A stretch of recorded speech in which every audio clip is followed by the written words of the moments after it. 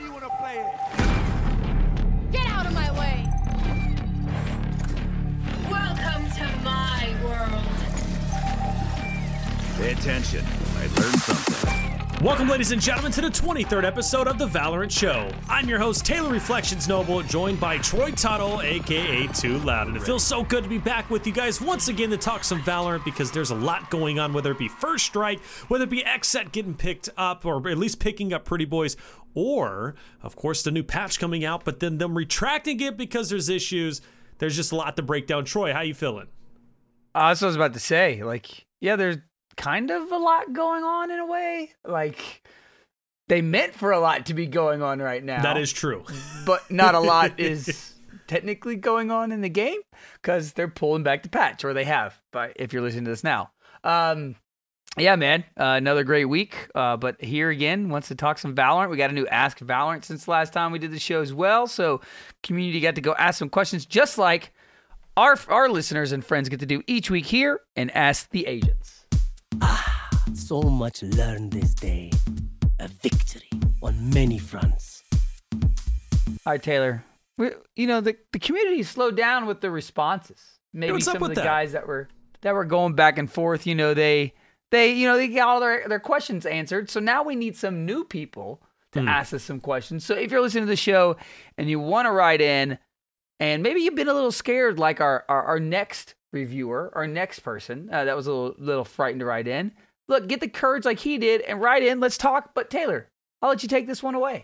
Bouncy Toast, good to have you. He says, hi, hey, what's up? I've watched the podcast since the first episode, but I've always been a bit scared to write in. Don't be scared. No one be scared. We love hearing from you. Genuinely, this is my favorite section of the show. I know it's Troy's favorite section. We love hearing from you, getting that feedback, getting questions in general from you. It really makes the podcast what it is, special and engaging for you guys out there. He goes on to say, currently, I am hard stuck gold 3, and I'm starting to lose hope on hitting plat. Anyway, my main question is how you recommend to start learning Icebox, because I'm slightly concerned that when it comes out for comp, I won't be ready because unrated doesn't feel good enough to learn the map well. Thanks. So first and foremost, hard stuck gold 3, I get it. I've been there. Plat, for some reason, is difficult to reach, especially if you don't have a fight stack. I don't know what it is, man. With the rating system as it is, I've vented my frustrations many times. You can win and be consistent through and through, but as soon as you lose a game, it drops you down to gold 2. I don't understand why that is. I really hope we get more clarification in the future, but I get it. Don't be discouraged, though. Just continue on improving, because the fact of the matter is ranked is great, but honestly, if you want to elevate your career, if you want to elevate your competitive sense, you know what I'm going to do next show, actually, Troy? I'm going to come through and I'm going to see if I can find any competitive discords where you can just kind of get in, roll with some custom matches and really start improving. That would be cool. It's kind of like we've done this for Among Us. We got the random servers we'll join or whatever. But we'd love to. Maybe we can find some cool communities out there, some teams or some groups of people that are looking for a fourth or a fifth. Or yeah, it's true. I will say this. Have you had a chance to play Icebox yet, Troy? Dude, you know what? I played probably 15 rounds this past weekend. And I didn't get it one time. Were you doing unrated, Spike Rush? What were you doing? Unrated and Spike Rush. That's weird, man. I played Icebox quite a bit. You just got unlucky then, man. I'll be honest. So you know what? When you started playing, it might have been more like 10 matches. Well, I know you were really busy because Icebox, whenever it was first released, they were kind of just rolling it through, so they were getting a lot of reps. Yeah, I didn't get to play that first week, really. Yeah, and that's the thing. You kind of missed out because then they reduced it because I think they got all the stats. It's what they did with the Scent. They're doing it with Icebox. They're going to continue to do it with new maps. Really sad that you didn't get a chance to play. I love the map. I think the map is great. There are some issues, though, that are starting to arise. The Omen glitch. I know there are some cheeky spots that you can place Killjoy's turn in. We're seeing that also on Haven. Maybe some more about that in just a little bit. I know she ended up getting some buffs, but nerfs as well. We'll talk more about that with the patch notes. But to answer your question, how do you recommend start learning Icebox? First and foremost, callouts are so important. Learning the callouts in general. You can learn those without playing on it, whether it's unrated or not. You can go out online. You can even screenshot. Honestly, go into the map, a custom map, or anytime you get it, and just screenshot the map, learn those callouts. Very, very important for communicating effectively with your team, especially if you move into competitive. But you know what? The sad thing is, whether you're playing unrated or Spike Rush, you're not going to get, well, I should say the quality of improvements that you get won't necessarily be that impactful, Bouncy Toast. I'm going to be real with you, because it's unrated, it's Spike Rush, it's a mixed bag. You don't know what you're going to get. So learning callouts is going to be impactful. And to be honest with you, go on YouTube, watch streams, watch these competitive players. I know it's not in competitive as of yet, but watch them in general and see what kind of setups they have on Icebox. So I know they're not going to say everything, but go see what setups they have on Icebox, what team chemistry works the best on there. You know, what is the most strongest 5-man agent stack? And just really kind of dive into what makes Icebox special and start learning the intricacies, so therefore you will get better. That's my biggest advice. Just simply playing unrated and Spike Rush isn't going to be enough. You need to do research outside the game as well. Yep. No, I definitely agree. I mean, with any map, right? And I'm going to do the same thing. I've been watching a lot of games. I've seen a lot of people play Icebox. I've watched a lot of videos of Icebox.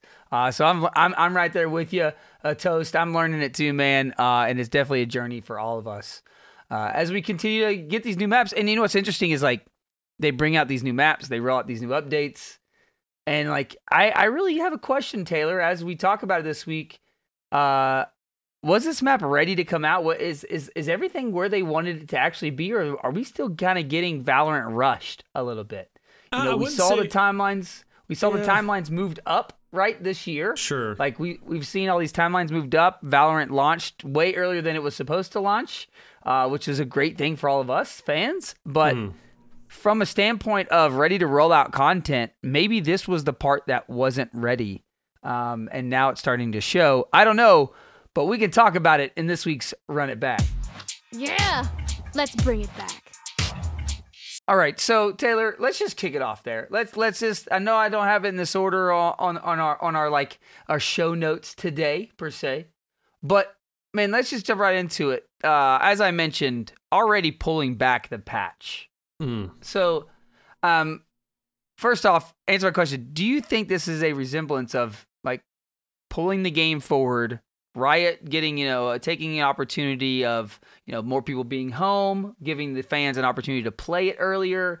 Was that all part of, or are we now seeing those effects take place when we get to these content rollouts and they didn't have just enough time to work out the kinks? So this is the thing about it.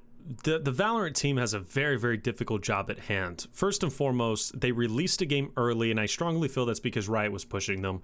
If the Valorant team had their way, I think, and this is all speculation, but if the Riot team had their Valorant team had their way, I think they would have not sent the game out as early as they did. Now, secondly, they released a game during COVID where they're not able to go into the office and work, face to face. You're not able to just go to the next room and talk with the map development team. It's huge, and every company's being affected by this. Even me with UMG Gaming, right, running the Gears of War Pro League with UMG. Being the only full-time talent, of course, having a fantastic cast to work with. But regardless, though, it still is different because I'm casting from home, something I haven't had to do since 2013. So the fact of the matter is it's a tough time to release a full game. But yeah, you know what, Troy? I think you're right. Right now, they are rushing things a bit too much, it seems. It's unintentional. They're running into issues. They're being transparent about it. Let's give them that. That is a beautiful thing, right? They are definitely transparent about it. They are being transparent. I love the fact that they found issues. They realized, 1.11 was not ready to be live, and they backtrack it. Something other games needs to learn about. I'm not going to mention the game, but there's a specific game, Battle Royale, that would release patches and not backtrack it and just let it ride. And that wasn't good because tournaments would suffer, competitive matches would suffer. It just wasn't good all around. So I like the fact that Valorant is being proactive. And this is an important, what's so important about them actually backtracking is we still have more of the Nerd Street Gamer First Strike Invitational going down. How devastating would it be for them to keep 1.11 live with that tournament midway and there be issues, and that affects the team making it or not making it when they could have made it, let's say, if there weren't any issues. it could be devastating. So I love the fact that they're rolling it back.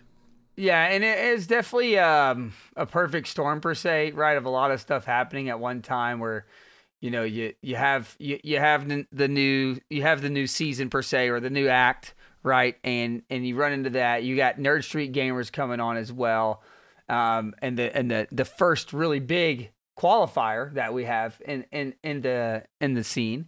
And then, on top of that, you're rolling out that new patch with all the new changes to what we're going to talk about here in a moment, but all the impactful changes really that they brought to agents in the game. And so I'm with you. I definitely think it was a right thing to do to roll back. Props to them for rolling it back and actually going, okay, we're going to step back and do this. And I can tell you, man, like, for those that don't know, maybe you're listening the first time, maybe this is the first time you hear me on a podcast, but I get to work. I work in an industry where we were releasing products all the time now, especially digital products in this weird space, like you talked about, Taylor, like being home, right? During COVID is a new thing. And so not only is it a challenge to release something, but it's not really easy just to go, oh, it's not like a switch. You just, I'm going to turn that off. Like, that's actually a hard thing to do too, is to roll it back, reinstate a patch, make the decision, make sure all of the key decision makers are on the same page, right? Like, there's a lot of stuff you think about when you go back behind this. And so I'm with you. I think it's a huge thing. Props to Valorant for stepping out and going, hey, we got it. We got to pull this one back off the shelves and roll it. Last time we saw it, Ziegler said, hey, the patch is harder than we thought. You're going to have to kind of bear with the problem for a few more days until we come back and fix it. This time they're like, hey, look, the problems you shouldn't have to live with. We don't want you to live with it. And in fact, after looking at it, we don't want it to be around our first qualifier. So let's pull it back. And sure enough, they did. I think it was the right decision as well. So, although it might feel like they made a mistake, I think in the scheme of things, when you look at it, they made the right choice of coming back and pulling it back. For me, at least. But I will say this, though. It's pretty funny, some of the glitches, man. It's pretty funny. Watching those players go into the smokes, whether they be Viper smokes or, the Poison Cloud, I should say, or going into really any smoke, and then seeing, seeing the assets of Sage's character, seeing the fat face right in front of you. It was actually ridiculous. But it's really weird, too, because, like, your game freezes for a split second, too. Right. Yeah. And we already have stuttering issues still. No, we don't need that. I definitely think it's time for them to take a step back. I think I don't know about you. I would feel as a player, I would feel really good with them saying, "Hey, for the next 30 days, we're actually going to hold off on releases. We're going to push everything a month out, and we're just going to fix the game. Like, we're going to fix our hitches. We're going to fix any of the aiming any of the hit registration issues that are still occurring, bro. Like, this is still going on. Yeah. So, I wouldn't mind if they did that. How would you feel if they were like, hey, we're gonna hold off on updates for 30 days. We're just gonna be updating the quality of the life of the game. Yeah, I don't think they can, though. That's the thing. Like, I don't know how I feel about it, to be honest with you. I'm not necessarily against it, but I feel it's going to hold back the game more so than it would if they were just to stay live and continue to patches going. Because after all, I think us as fans of the game, we love new additions. We like buffs. We like nerfs. Even if they're frustrating, we still like getting constant updates, and that's something that makes the game special. Do you think that they are running into these issues because they're being pushed to release more content? Like, the reality is they don't have to release these patches this way. Like, they could have made 1.11 smaller, essentially, right? Like, they didn't have to make all the changes they had to. I think, but it's their could constant they scale drive back, in other words, could they scale back the size of these patches to help them fall into less problems? Well, first and foremost, this patch is hugely monumental for any type of play, competitive play, unrated. It's hugely influential for one of the agents that gets 100% usage rate, which of course is, Cypher. We might not see Cypher used as much anymore. Seriously, he's going to drop off quite a bit because of the nerfs that he was given. This is the thing, though. The Valorant patches have to continue coming, especially now that we have a new map. Things are going to change. The agents can't stay the same. And not to mention, too, we also have Sky that's coming into the mix. Sky's going to change up the meta. Therefore, the agents need to get a workaround in order. And we've seen that with Sage, right? Sage getting all those nerfs, right? Because now you have that healer that's coming in, which is being Sky, the community healer. So you needed to make these changes possible. And the game's never going to be perfected. It's going to continually, develop. And this is the thing. Whether it be the community stats or whether it be competitive stats, the Valorant team is paying attention. And because they're paying attention, consistent changes are going to take place. It's unfortunate that they ran into these bugs. I don't think it's necessarily an issue with the actual agent changes, but just the bugs are just too much. But it is what it is. I'm curious to see when they do redeploy it, how stable it's going to be. They're doing it at a fast pace. They really are. But you know what? They have a game that's quickly growing. They have First Strike series that's out. They cannot afford to slow down or put things on the back burner. Nope, I completely agree. And we aren't seeing them slow down. That's for sure. They're giving it their all. Once again, as I mentioned at the beginning of the show, they came out this week with a Ask Valorant, going back to the community. So Ask Valorant number 10, and really addressing 3 big questions here. The first one of which, Taylor, was thoughts on adding more weekly challenges. And so they go on to say basically they're not happy with the current state as they find them, but it's difficult, right, for them to strike that balance between increasing missions and not promoting the unhealthy play patterns. They gave an example of like playing only to harvest orbs and use your ult, to try to complete your weeklies. The short term for the outlook is to reduce the completion requirements for many of the weekly weekly challenges during Act 3. And then also long term, it's something that they're going to be continue to revisit to keep looking at the game to game progress.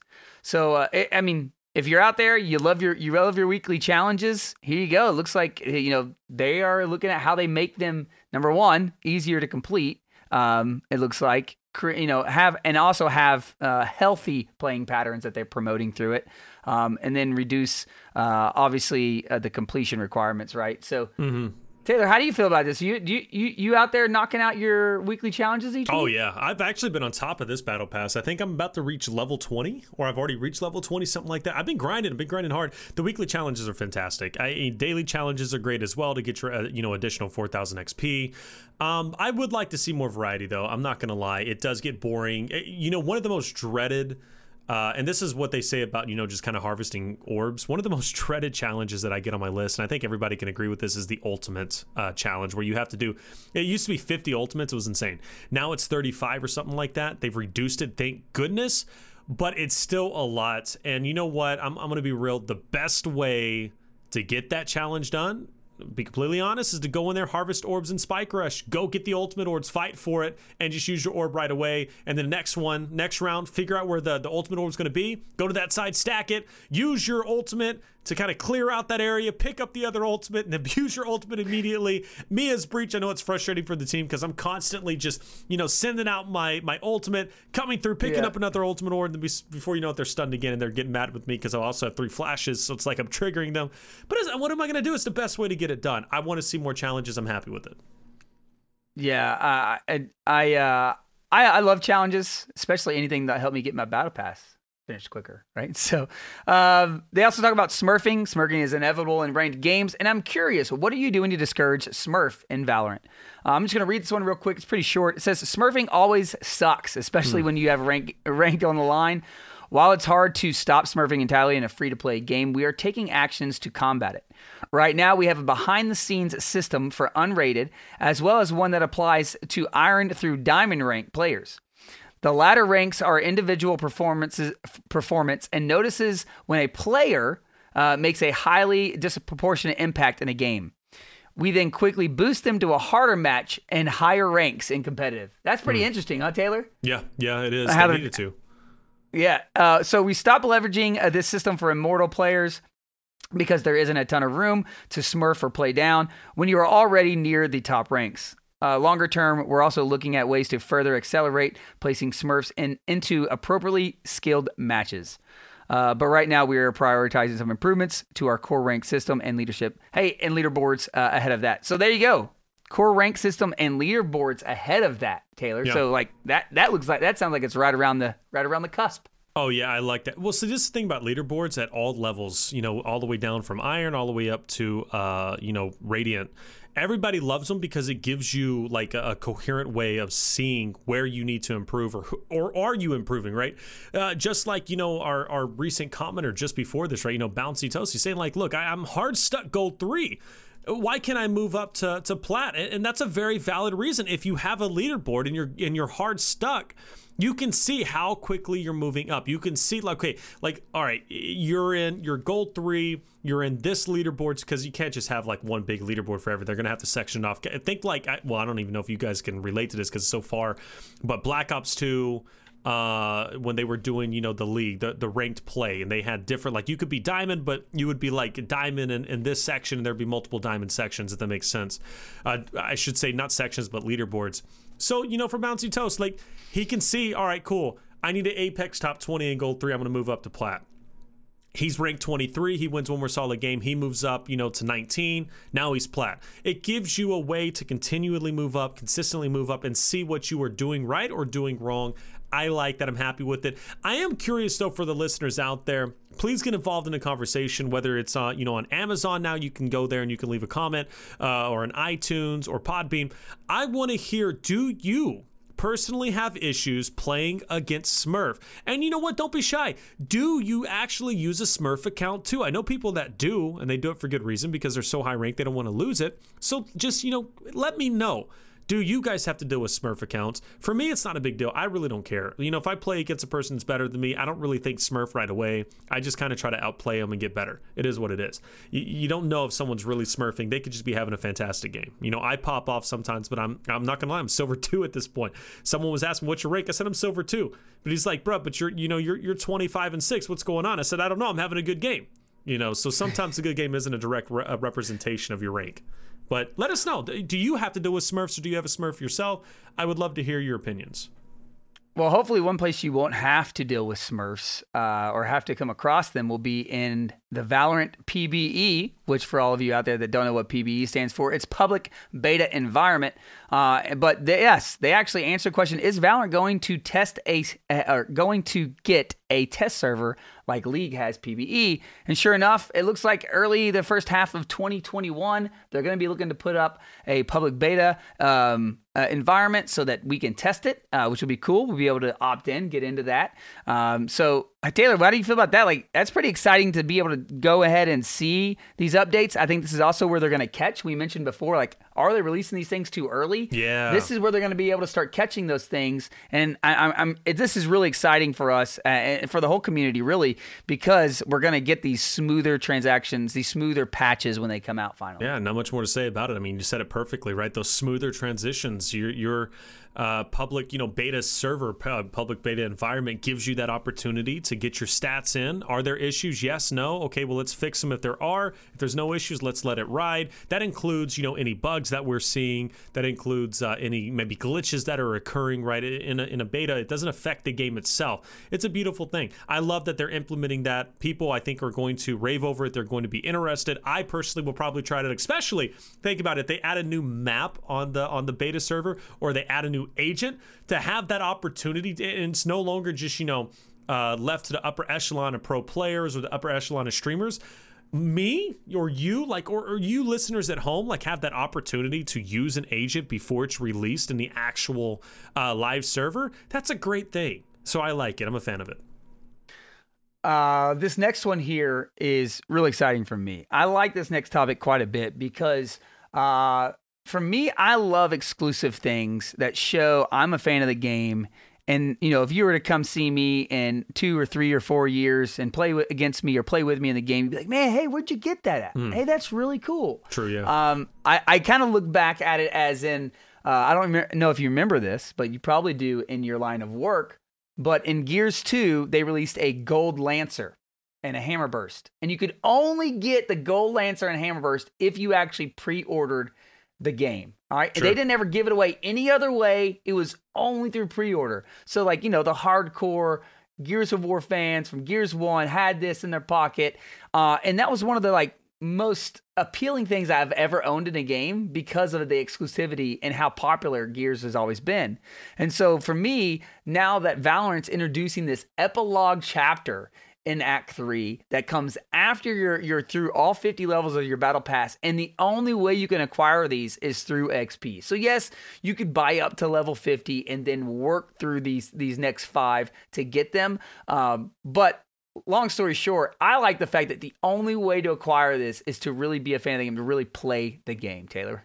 So just to clarify, what you're saying is basically you finish your Battle Pass, you get level 50, and then on top of that is going to be these extra rewards, these extra 5 rewards, correct? Yep. Yeah, the like epilogue chapter is what they're calling it. So it's just a whole nother chapter, which is 5 levels for you to be able to go and earn. And is this live, by the way? Is this something that's already being implemented, or is it something that they're... it is live. Already, yeah. Wow, you awesome. Mean you haven't seen it yet? You're not at level 50 yet? What are you doing, man? Instead, I was level 20, but you know what? I might have to bring out the piggy bank. Hey, look, this is some cool stuff. So the rewards that I'm seeing right now, Discotheque Gun Buddy. We love our gun buddies.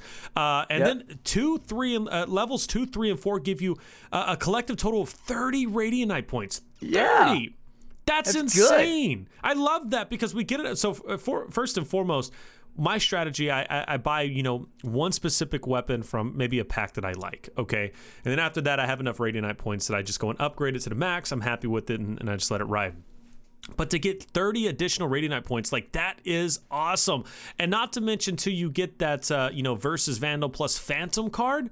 That's cool. And it's gold. I like the way it looks. Check that out. But this is the thing, man. Like you said, you love those exclusivity things, and the fact is reaching level 50 is not easy. You have to grind for that. I know we have 90 days, but come on, those 90 days come and go very, very quickly. So if you're able to cap out your level 50 plus get this Epilogue Battle Pass, hey, you're in good company. You're looking good, and you're going to have those exclusive items. And you know what? Rightly so, you earned them. Yeah, I have to confess to you, I hadn't bought anything in Valorant for a while. But I just bought the whole pack. What? Yeah. My guy, you've been making a lot of money, apparently. What? How much was it? 70, 80? I think it was like 77. 77. I don't remember. I actually had enough. I only had to buy like $10 worth of points to get the whole pack. And I was like, what? I like it. What weapon pack was it? Oh my gosh, I'm having a brain fart. Someone that just came out, like literally was just there last week. Oh man, but it. Oh my gosh, whenever you go for like when you actually take out the weapon, it kind of like expands and comes back together. Yeah. What? Yeah. I bought the Phantom. I'm not gonna lie, it's probably one of the cleanest. I love the graphics, and I'm not gonna lie. When you shoot the Phantom, I swear to you, it's quieter than a normal Phantom. I don't know if I'm going crazy or not. You guys can let me know. But I promise you, it shoots better and it sounds better than your regular Phantom. I've been using a Phantom quite a bit lately. Simply because I love that skin. I've done the same. I've actually been using my Phantom basically exclusively again over the Vandal. I don't know what it was. Like, it felt like it came in and out. Like I was playing Phantom a long time, then all of a sudden I skipped to the Vandal and started playing Vandal a ton. So like, I don't know, but it is the Singularity Bundle. That's what it's called, the Singularity Bundle, and it was. To me, obviously it's purple, so I love purple. It's like my favorite color. So I like the red one. I like the red one. I upgraded all the way to the red one. That was a max. I don't know. It just spoke to me, man. Someone told me I need to put the pumpkin on there. You get a pumpkin for like level 5 or something like that. Your battle buddy, the pumpkin with like the red orange. Hey, it looks clean. It looks clean. All right. And see, getting creative with the battle buddies, man. It's like everybody's got their own style. Everybody's got their own style. I do like, I have to give them props. I do like what they're doing, being able to bring all this together. And, really the style doesn't seem to be, the styles and craziness of Valorant doesn't seem to be dying down as far as the cool things they're putting into it. Oh, yeah. And the creative nature that they have. And so I'm really excited to continue to see what they come out with. Yeah, there was a couple packs there along the way. I was like, I don't really care. But man, this one, Singularity, sucked me right back into it and my addiction. Along with, as we mentioned before, knowing a new patch was coming, knowing that Sky's right around the corner, and we had the patch notes. So let's dive in here. And you mentioned this was one of the most impactful patches that we've had and how it's going to change the game. So let's begin to break this one down a little bit. Obviously, we have the agent update with Sky supposed to be coming, rolled back. But really, number one, since it starts off with her, how impactful do you actually believe she's going to be? It's hard to tell. It really is. So this is the thing about Skye. Skye has a lot of potential. I'm still very excited for Skye 100%. And what makes her so interesting is her ability to gain information. And what makes that so fun to think about is the fact that during this patch, the Initiators pretty much got a nerf. I'm going to call it a nerf, or at least not the Initiator, excuse me, the Sentinels. So your Cypher, your Killjoy that traditionally gives you information, they're not going to give you as much, or at least I don't think they're going to provide as much value, which means Skye now kind of has a place, which, think about this. Skye gets introduced. Obviously, Sage was nerfed in order to bring room for her community heal. And not only that, because Skye can provide information, now you have as well the Sentinels like Cypher and Killjoy getting nerfs in their own way. And I strongly believe it's to make way for Skye and make her playable and entice pros and players to want to use her. I think she's going to be impactful. I like her. I think she's great. It's going to be a high learn curve. It's going to be easy to understand what Skye can do ability-wise, but it's going to be hard to master an agent such as Skye. But I'm happy she's there, and I really hope I get to see her in competitive play during the First Strike tournaments. Well, you mentioned Cypher and the change that's coming to him. Trapwire, disabled and revealed upon death. Spy cam, disabled and revealed upon death. These are like his keys to me, though. Like this is where a lot of his value comes in, especially those tripwires. Even if you die, if you're great at placing those, if you know where your team's pushing and there's a lot of communication going on, those can provide a lot of information for you and save you rounds, win you rounds. And so now that they're basically going to be disabled and revealed upon death, man, that sure seems to be taking away a huge chunk of his ability. Oh, 100%. So this is the thing, right? Cypher still was able to gather not only data and information, but also value in his agent abilities with the trapwire being able to be used when someone was flanking, or, you know, maybe the Cypher dies, but you still know where someone's at because they light up on the map as soon as they hit the trapwire. So it gives you that information, but that's no longer going to be the case. So Cypher now has tremendous value if he stays alive. And it's much the same case as before, right? Because even though Cypher would die before, you still didn't have access to his camera, which is incredibly important for locking down a site. So you still want to stay alive as long as you can. But now it makes kind of soloing out Cypher that much more important because you get rid of those trap wires. And it also means, too, let's use Split as an example when you're pressing onto B. Cypher loves to set up on B, place his trap wires down on that hallway. And then, of course, when you push through, you normally get trapped by there, or, you run into a Cypher cage or a camera or whatever.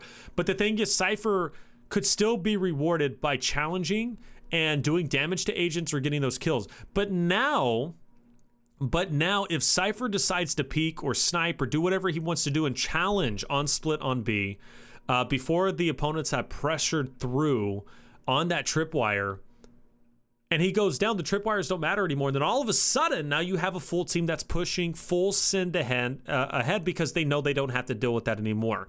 So the value of Cypher is staying alive. But this is the thing. I think Cypher's value just went way down. It had 100% usage rate in all the tournaments, but I don't think Cypher, especially when this patch actually goes live, I think Cypher's going to be used a lot less. I really do. His value was beyond his life, and now that the fact that you only get value from his life, I don't see him being used as much. He'll still be used, but just not as nearly as much, not 100% usage rate. Well, I definitely think it's going to be interesting to see how they're trying to push the play for him. But what I do find interesting is it says disabled and revealed, not removed, not disappeared and revealed. So my question is, if Sage revives him, chooses to pull him back, does his camera and wires, are they re-enabled? That's a 5-head thought process. Actually, I didn't even think about 100%. Yeah, I think it comes back in. And that's just from the verbiage they use, right? I mean, they come in, they specifically say it's disabled. It doesn't disappear. But this is the thing, though. How impactful is it still? Because it's been revealed, so teams naturally are not going to run into it. Well, if he can go pick them up, if they haven't destroyed them yet, and he can go pick them up and replace them. That's true. Or if the camera is still on the opposite site, right? Or another site, or on the site he died, like the camera could still be useful. So, that's true. That is true. I'm really interested to see if that is. If you're out there, you listen to the show, you know this answer. Hey, shoot us a tweet, shoot us an email. Let us know. We definitely want to try this one out. But the other agent that really struck me, and as we were talking this prior to the show, I said I wanted to say something about this one. So as we talked through Killjoy and the changes that are coming to her, it's kind of a mixed bag, right? It seems like they're really trying to affect how she's played.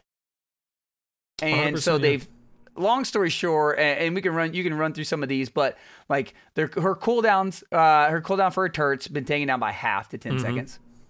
Her deactivation range, alarm bot and turrets now deactivate if she is more than 40 meters away from them. Re-entering the 40-meter range reactivates. So she can leave them still on a site, but she has to get closer to them. Right. And then alarm bot range at the alarm bot can now be detected, decreased from 9 meters to 7 meters, and the cooldown after pickup from 27. So they've lowered her cooldowns. They're requiring you to be closer to your utility, but they've also upped the damage with Nano Swarm.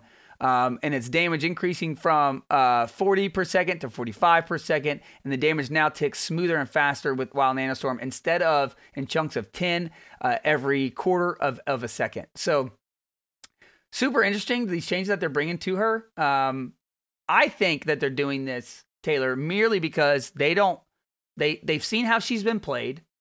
They think she's more viable than she is if she's played a certain way. So they're trying to push players to find that unique ability of hers, in my opinion, that they know is there by forcing this type of play.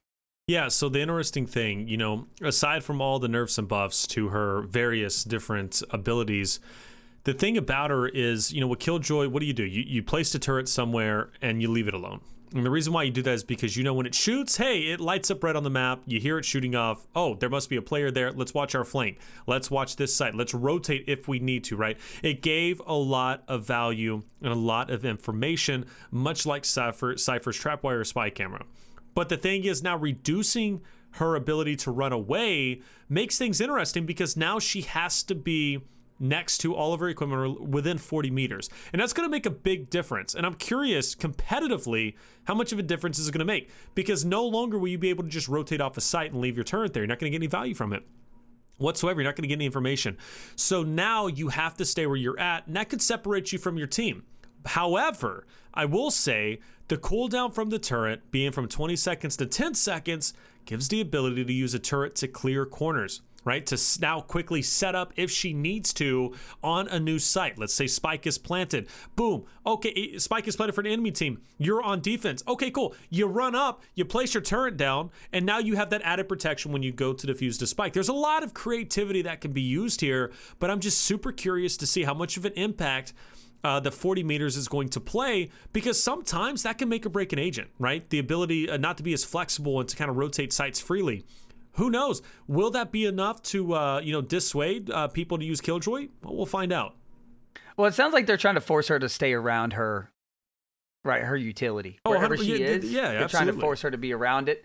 So it is going to be interesting to see the play, right? And how players that have mained her, main Killjoy, are now going to be affected, and how their game changes. To me, it's going to be one of the most interesting things, especially now that we have Icebox entering into the competitive map rotation, and it being even more, critical of her placement, right? And so we do have Icebox, as I mentioned, coming into the competitive rotation. We have shorter unrated queue times, which is always a great thing.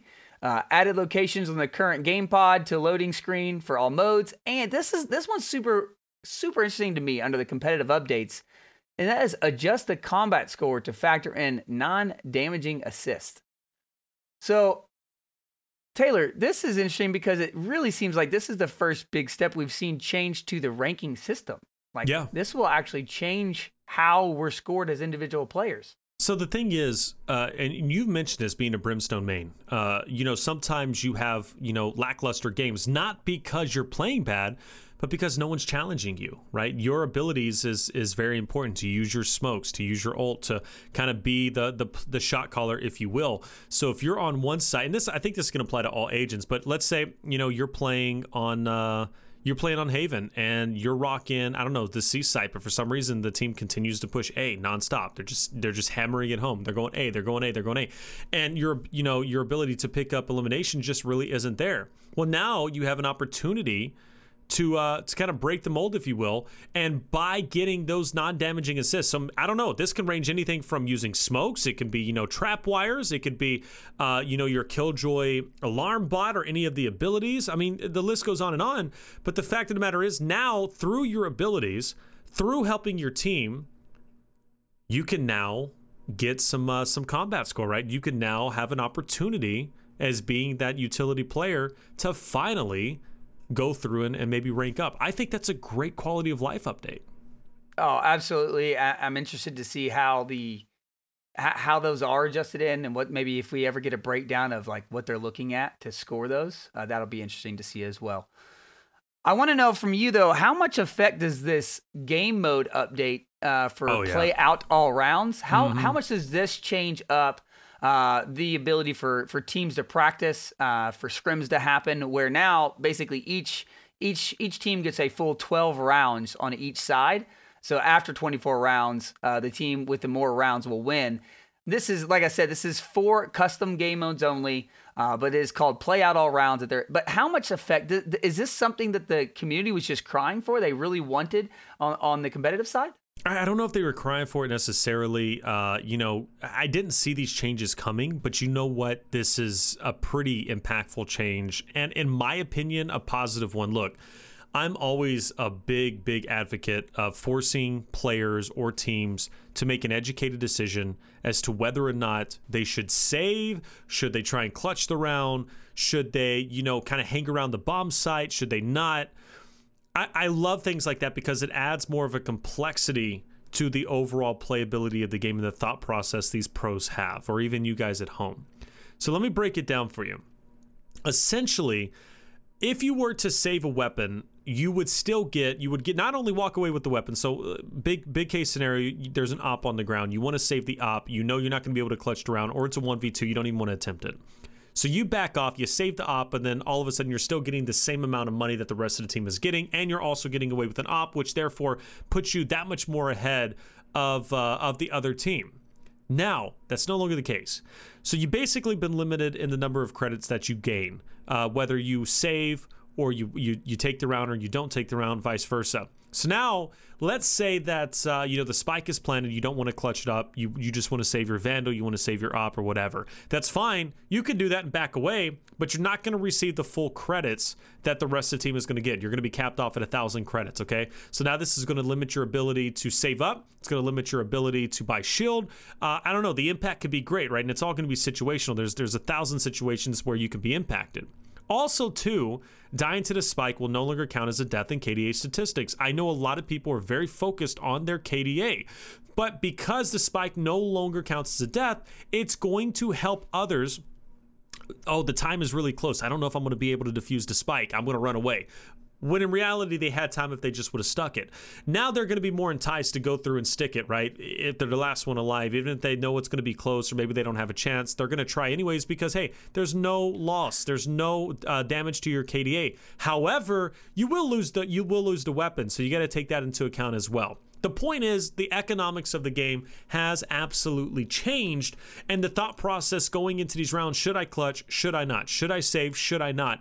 Have been tremendously impacted because you're going to lose out on credits if you do decide to save. It makes sense because you're walking away with the weapon, but even so, though, I love this change. I really, really like this change, given the fact that it's going to add a new complexity to the game.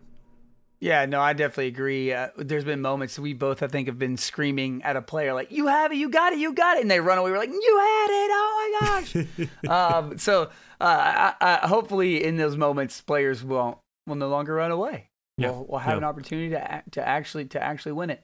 There was a number of quality of life improvements, a number of bug fixes as well. We're not going to run through all those. I do want to say one though, Troy. Yeah, any of them that stuck out to you? Left-handed view model is now available for players. So now we've always been limited to like a right-hand peek. Now you can have that option to be a left-hand peek. Now, what's the impact of this? Well, let's say you're playing on a certain side or you're playing on a certain map, or you're playing a certain role. Maybe a left-hand peek is more beneficial than a right-hand peek. So now you have the chance to change that up. Where before you were limited to, I have to, play this side of this cover or this concealment, because if I don't, I'm going to be at a disadvantage when I go to peek, because they're going to see me first before I'm able to shoot because of the right hand peek. Well, it's no longer the case. Now you can switch it to the left hand peek. I think that's a cool change. I'm going to be honest with you. So yeah, it can't be done like in the game on a whim, or it can't be done on a whim. It has to be, you have to go to your settings menu and you have to swap your view. My question is, though, can it be done during a game? I don't know. For instance, if I know my rotation on this map suddenly switched and I'm on the opposite side that I normally make my rotation, and I need that left peek now, can I just quickly go into my settings and do that? Imagine like hot swapping, or like put like a hotkey or something like that. So you just press a button and you switch it instantly. Hey, I actually am surprised they didn't make it where you can just switch it instantly. It might be something. If it gets abused, I 100% think they're going to make it to where maybe. So this is what I think. Like maybe change it to like it has to be done before the round starts. Yeah, it's locked out. And maybe it is. I don't know. We'll know whenever they bring the patch back. That's for sure. We'll be able to find out some more of these details and these things once we get our hands on it. But that's the main topics for this week, Taylor. Quite a bit of stuff coming through. But I know you also have some special things you've saved for Save and Spend. Halftime. If you saved, spend it. Don't save a thing. Yeah, I thought about this a lot, Troy. I'm not gonna lie, brother. I sat there and I've been playing nonstop, and I found myself running into a consistent issue, and that was when I would see an opponent. Yeah, it's coming. You just be patient now, okay? You just be patient. I know you're antsy to hear about it, man. You're like a kid around the campfire, just like, oh. What can I say, man? It's my favorite section of the show. Save or spin, baby. You know what? But I've been thinking about it. There are many times I'll get into a fight, pistol round, vandal round, doesn't matter. And when I see an opponent, I freak out. And I don't mean to do this, but what I do is I spam my shots. I don't control it. I do control it to a certain extent. I'm hitting body shots, but I spam my shots. So if I have a phantom, or excuse me, if I have a ghost off of our pistol rounds, I'll hit a lot of body shots, not as beneficial as a headshot. But I've been watching the pros play, and I've been thinking, what makes them so special in those engagements? Well, it's because they keep a cool head. And when they spot a player, obviously their reaction times are insane, plus their accuracy, so they can snap on heads easily. But you'll notice how many one-taps they are able to get. And that's what makes them a pro. But for me, I'm like, you know what? In the amount of body shots that I hit, and my opponent didn't even touch me, if I just would have slowed down, aimed up, and tried to focus more on the head instead of, spamming 3 or 4 shots and just really tried to focus in on one shot, I think I'd be more impactful. So slowing down your shots, whether you have a ghost or a phantom or a vandal or an op, is so beneficial, because you'll be surprised. Maybe you take a tick of damage. Maybe you don't take any damage at all. But your accuracy is going to increase, and it is more beneficial to focus on your first shot accuracy than it is to spam out 3 or 4 shots, hit the body shot, and then, you do a ton of damage. You do 140, 130, you rage, and then you end up dying from one headshot. So my save or spin, in those fights, in those moments where you're freaking out and you're shooting nonstop shots, slow it down and focus on the head and try and get that first shot accuracy. Stay calm in those fights. That's my biggest save or spin, because I've been affected by this as of recently, and I'm going to start slowing down the pace of the fights, because sometimes that one shot to the head is more impactful than the 5 shots to the body. So focus on it, slow it down. In fact, this brings up highlights a great problem I actually have, a bad habit of mine, which is I've practiced a lot with these guns, and spending a lot of time, on aim trainer, different things like that. So I've kind of, because of my previous history in console gaming, right? Like I just have this bad habit of using recoil then to get to the head. So a lot of times I work these guns where I shoot the body first too, and I try to work my recoil up to the head a little bit in the first 2 or 3 shots. Sure. But I've noticed, just like you were saying, if I'll just slow down and get that one shot or reset my aim, I'll still win those fights on the ones I'm losing, where I'm like, what? I had first shot and I still lost that. Like I didn't get the right aim on the head or whatever. So that speaks to me as well, Taylor. I think you're right. Slow down. take your time, even in the midst of the fight, right? Not just when you're approaching the fight, in the midst of the fight. And that is the important part. When you're in a fight and you see an opponent, don't freak out. Still, slow it down. And I know it seems counterintuitive, like slow down whenever I see somebody. Slow down when you see somebody. The first shot accuracy, the headshots are more impactful than 5 to the body. Well, Taylor, as you say, one thing, all the good things have to come to end. One thing that doesn't slow down, though, right here for sure, is our match point. Match point. Let's close up shop. We know more than we did before. Let's use that. Yes, we know. Every week you guys are so sad when we get to this moment. It's the end of the show. The time when we talk about our final thoughts, our closing discussion, argument, whatever it is. And I actually told Taylor, I said, hey, Taylor, a lot of times we've been focusing since the beginning of the show on what we're doing personally in the game, but maybe we can also think about, like, what other things do we have to say about the scene, about players, about what's going around. So we're going to be mixing this section up quite a bit as we move forward. Today's going to be my last one, probably just about me and my playability, because I really could continue to go on each week with how bad I suck and the things I need to fix. But Taylor, I think there's some other good things we can bring to topic here. But This week, I'm going to talk about going back to Brimstone. I've been playing a ton of Phoenix, trying to really get better at that initiator role, getting in there, thinking, hey, that can have some effect on my team, which is completely opposite of my Brimstone role, which is, hey, I'm making a lot more calls. I'm playing a little more passive. And I'm just telling you, for some reason, Phoenix works out some days. Some days it's horrible. I'm still more consistent on Brimstone. And I do think that we're going to see some changes coming to Brim soon. And so I'm gonna stay there, Taylor. I'm not gonna veer anymore. I'm gonna go back to playing Brim full time and just wait it out. And I think, because some of the plays I can pull out of him, some of the abilities that he has really do help out the team. I think it's going to be focusing on our team comp that we get with, making sure we kind of, get around players that, emphasize and help out or benefit from Breach and Brimstone's abilities. So that's what I'm doing. That's my focus on me. And next week I'll bring something else. I'll bring something hot to the mic next week. Some spicy, man. Some hot and spicy, baby. What about you, Taylor, though? What's your match point? You know what? I'm going to continue working on improving Breach. I think there's a lot that I can still do to kind of maximize my potential with this agent. I've worked with Breach for so long, and I'm just now starting to see a very clear distinction between myself as a Breach player and other Breach players that are around my rank. And it definitely shows, like, how, how bad consistent they suck.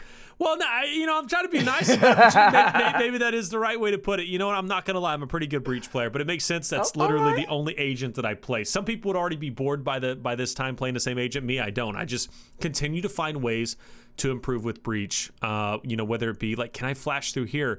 Does my wall charge go through here? My ground pound, how does that work? Can I maybe stun this area? How can I improve my team? Breach is a very complex agent that is going to continue to get better and better. He already is getting better, given the fact that obviously his flashes now have been improved just a little bit more too. So for me, Breach is my main focal point. I think there's a lot of value that I can still kind of, squeeze out of him. So I'm just going to continue working on him. Well, just don't suck. Hey, look, check it out. Sometimes it's as simple as that, Troy. Sometimes hitting your shots and not sucking will take you very far in any game that you play. That's my favorite thing to say for Gears, man. At the end of the day, a team could be playing good because they're just hitting their shots. I mean, that's it. You could be fundamentally sound, playing very well, but if you don't hit your shots, you're not going to win. That goes back to save or spin. Slow it down, baby. Slow it down.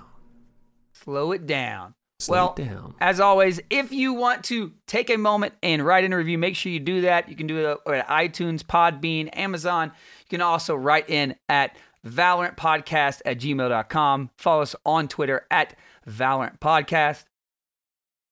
Taylor, take us out of here. Always a great time having you agents out there. Would love to hear from you in the next episode. Listen to what Troy said. Leave that review. But of course, all good things must come to an end. For myself, Taylor Reflections Noble, Troy Tuttle, a.k.a. 2Loud. We loved having you. We hope to see you guys again on our 24th episode of The Valorant Show.